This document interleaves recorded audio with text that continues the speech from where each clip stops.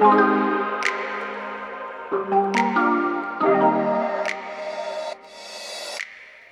to the Pharma Letter podcast.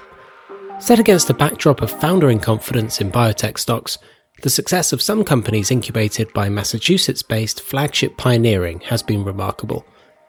Flagship has invested billions of dollars getting startups off the ground, many of which, such as Foghorn Therapeutics, Kodiak Biosciences, and Rubius, have gone on to become publicly traded companies.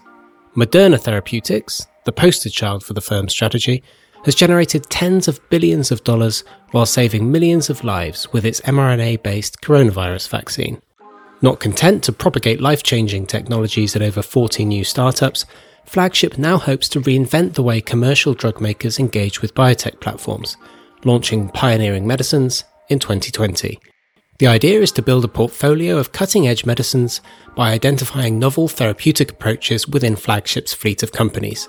Led by former Bristol-Myers Squibb veteran Paul Biondi, executive partner at Flagship since 2019, the firm's new venture has already scored a major partnership with Danish diabetes giant Novo Nordisk. The aim is to link with big players in the industry to carry forward emerging candidates into late-stage development. On this week's episode of the Pharma Letter podcast, we speak with Mr. Biondi to understand more about his work at Pioneering Medicines and gain an insight into broader industry trends.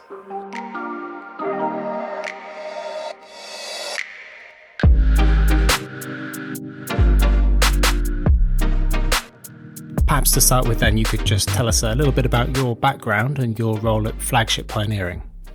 Yeah, sure. So I joined Flagship a little over 3 years ago at the end of 2019 as both an executive partner at Flagship and to be the president of Pioneering Medicines, which is a new initiative at Flagship. Well, it's 3 years old now, but it was a new initiative at the time. And that's really focused on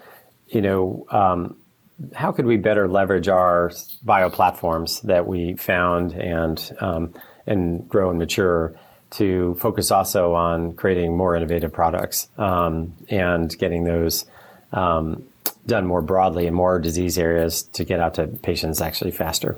And we can talk more about that. Prior to joining Flagship, I was at Bristol-Myers Squibb for 17 years. The previous 5, I had led up our business development and strategy function at BMS. And then prior to that, I had been on the R&D side doing different roles around kind of strategy and operations, working for the couple heads of R&D there. Let's talk about Pioneering Medicines then. What is unique about your approach and what you're doing? Yeah, I think what's unique about Pioneering Medicines is partly we're able to leverage what is unique about Flagship. So Flagship Pioneering, we are a company of companies. We, found and finance and can develop our companies, which is maybe different from many other companies in the kind of innovation space and the venture capital space, in that, we come up with our own IP. We are the 100% founder of these companies when they start, and are the significant owner of all of our companies, typically well into their, public life. We've basically have a large staff of scientists that are, generating, hundreds of patents each year that are the basis of these companies. And then, a lot of what I do and my peers do is, basically think about how do we both scale up these companies and help them both thrive and survive, in more difficult periods. So, that's basically what Flagship does. What's interesting about that and the nature of our bioplatforms is that, they could be very broadly applied in terms of kind of therapeutic areas. But one of the things we recognize is that, hey, when we get them, when we first get started and we start to bring in both either an internal management team from Flagship and then ultimately an external team, it has to have the platform has to have a focus, typically, one or maybe two therapeutic areas. And I think what we've realized to get the full, benefit and value out of a platform, you need to try to see if you can apply it more broadly and to try to have multiple products on it to really show its utility. versus just ultimately having one or two products that then the company gets defined by those products versus the breadth of the platform. Obviously Moderna, which is a company that was founded by Flagship, is, the kind of poster child of success in an outsized way. But, I think proves kind of ultimately where we'd love all of our companies to go in terms of having multiple products, not just in this case their COVID vaccine, but they have, innovated on other vaccines and now in cancer vaccines and others. So that type of approach is what pioneering medicines is meant to help to do. Because to do it basically earlier, the idea is what we have done is built within Flagship kind of a biotech R&D unit focused on innovative products. And that could be, and we can, given the ownership position that we have across our companies, we think about not necessarily like, okay, I have a platform and how would I apply it, but more of, hey, what are challenges in a particular therapeutic area that we think that our bioplatforms could uniquely unlock in a go-forward way. And this might be biology that people have known for some time that no one's been able to ever drug in a particular way because we have some novel modalities. It could be that, hey, we've got novel biological insights that we can generate and bring even traditional modalities or that combine the two. We saw last year that you announced a major partnership with Novo Nordisk. Can you provide an update on what you've been working on and what comes next? Yeah. So last May, we signed a collaboration partnership with Novo Nordisk that we're incredibly excited about. What's kind of at Flagship, the way we think about partnerships is kind of like in three different ways. One is, somebody could always work with one of our companies on an asset that they've been discovering and developing in a traditional approach. The other is to have a classic research collaboration on a single platform.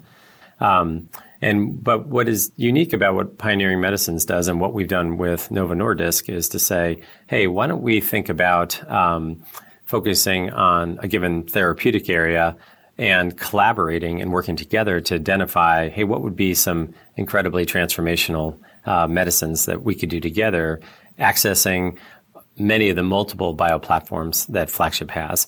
And this, based on what I described about Flagship earlier, is something unique to what we believe, the ecosystem that Flagship is, given our ownership position and our involvement in our companies, that we could basically offer this up to a partner like Novo Nordisk, who is very excited to say, hey, this is great. This is an opportunity for us to bring their deep biological understanding in the area of cardiometabolic diseases or rare diseases that they focus on. And then think about, we can bring to the table our thoughts around, here's some, novel technologies and bioplatforms that maybe could unlock, again, some of the ideas that they have. And of course, they also have, tremendous expertise in terms of thinking through development and, with downstream in terms of commercialization and those areas. So by bringing the two together, we go through these explorations, and we've done it in a few disease areas, and then we come up with very specific products concepts. My team then works and thinks, okay, here's potentially some platforms that we can apply to that problem, and then we partner with our ecosystem companies, or the ones that bioplatform that we've identified, in sort of a three-way partnership to kind of advance novel medicines. And what we did in May was basically sign kind of like an umbrella agreement that allowed us to start doing these explorations together, identify these. We're excited because we already actually have, two programs that we're very close to then signing kind of a definitive agreement with to bring in the companies into the collaboration. And we expect that those we'll probably be announcing those this summer.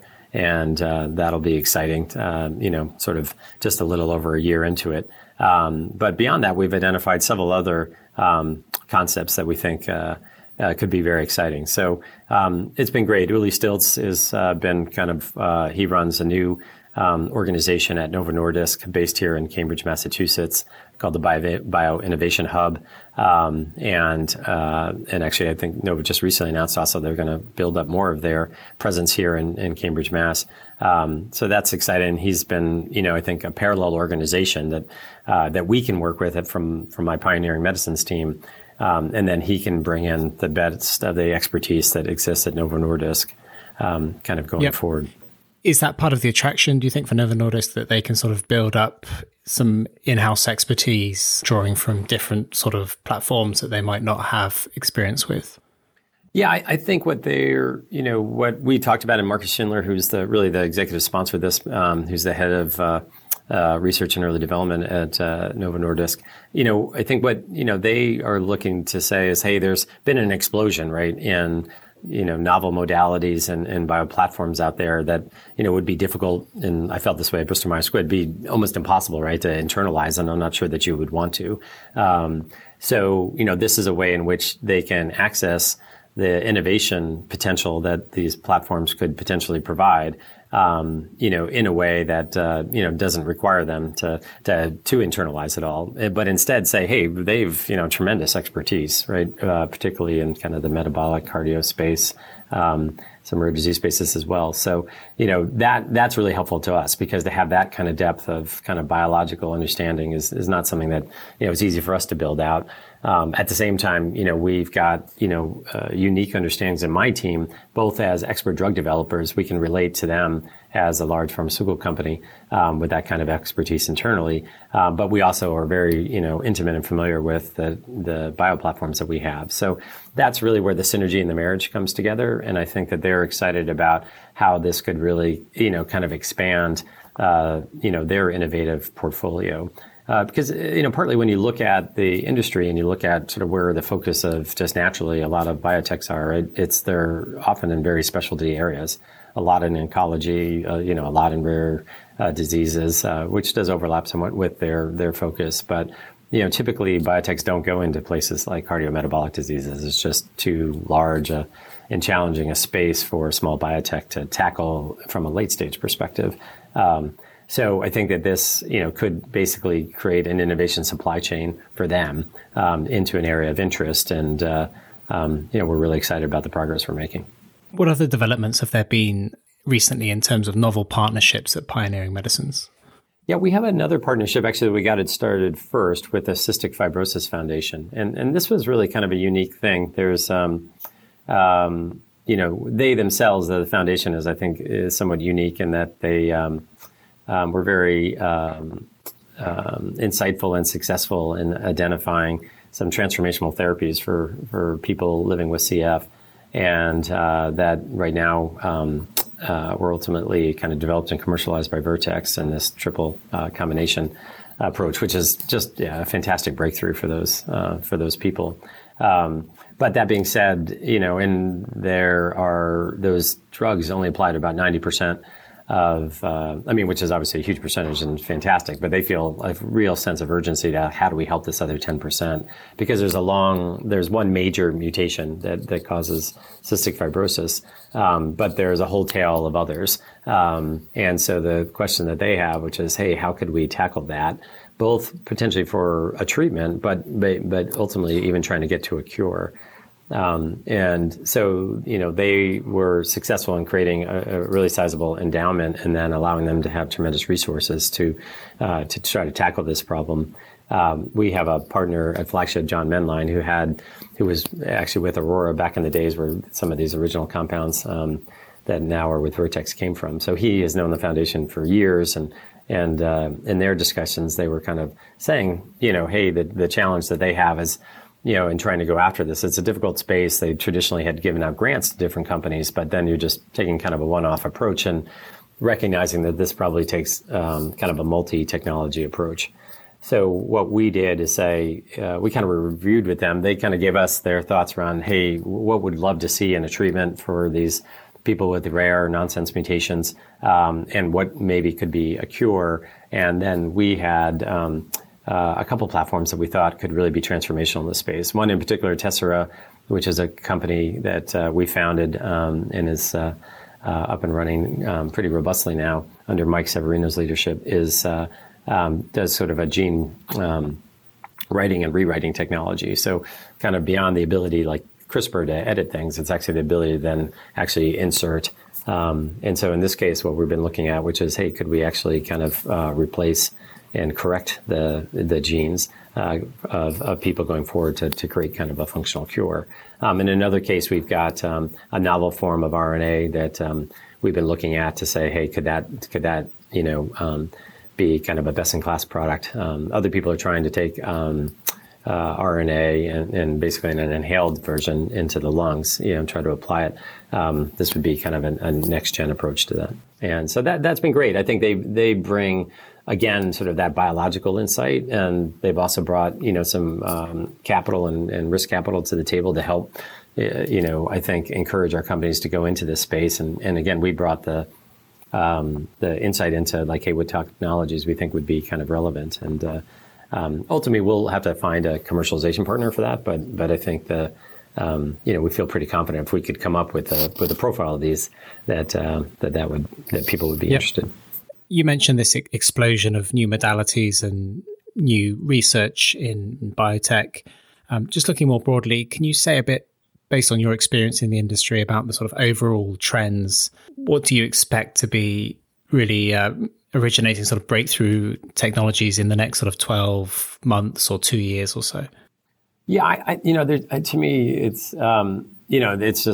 it's incredibly exciting, and since I've come to Flagship, I've really seen kind of the promise of this. And I think there are really two major areas that I think are exciting. One is around the area of what we call programmable medicines, the nucleic acid therapies that could be DNA, RNA, and I think the breakthroughs that we've seen, starting with obviously the COVID vaccine, and now what you've seen with Moderna, the cancer vaccines that I mentioned earlier, we see lots of opportunities to apply this in multiple areas, and I think that's going to be a really robust space, and not just again mRNA. I think it'll be expansive. That, like for example, we have a company, Omega, that Flagship founded that's focused on epigenetic control. Basically up and down regulate genes.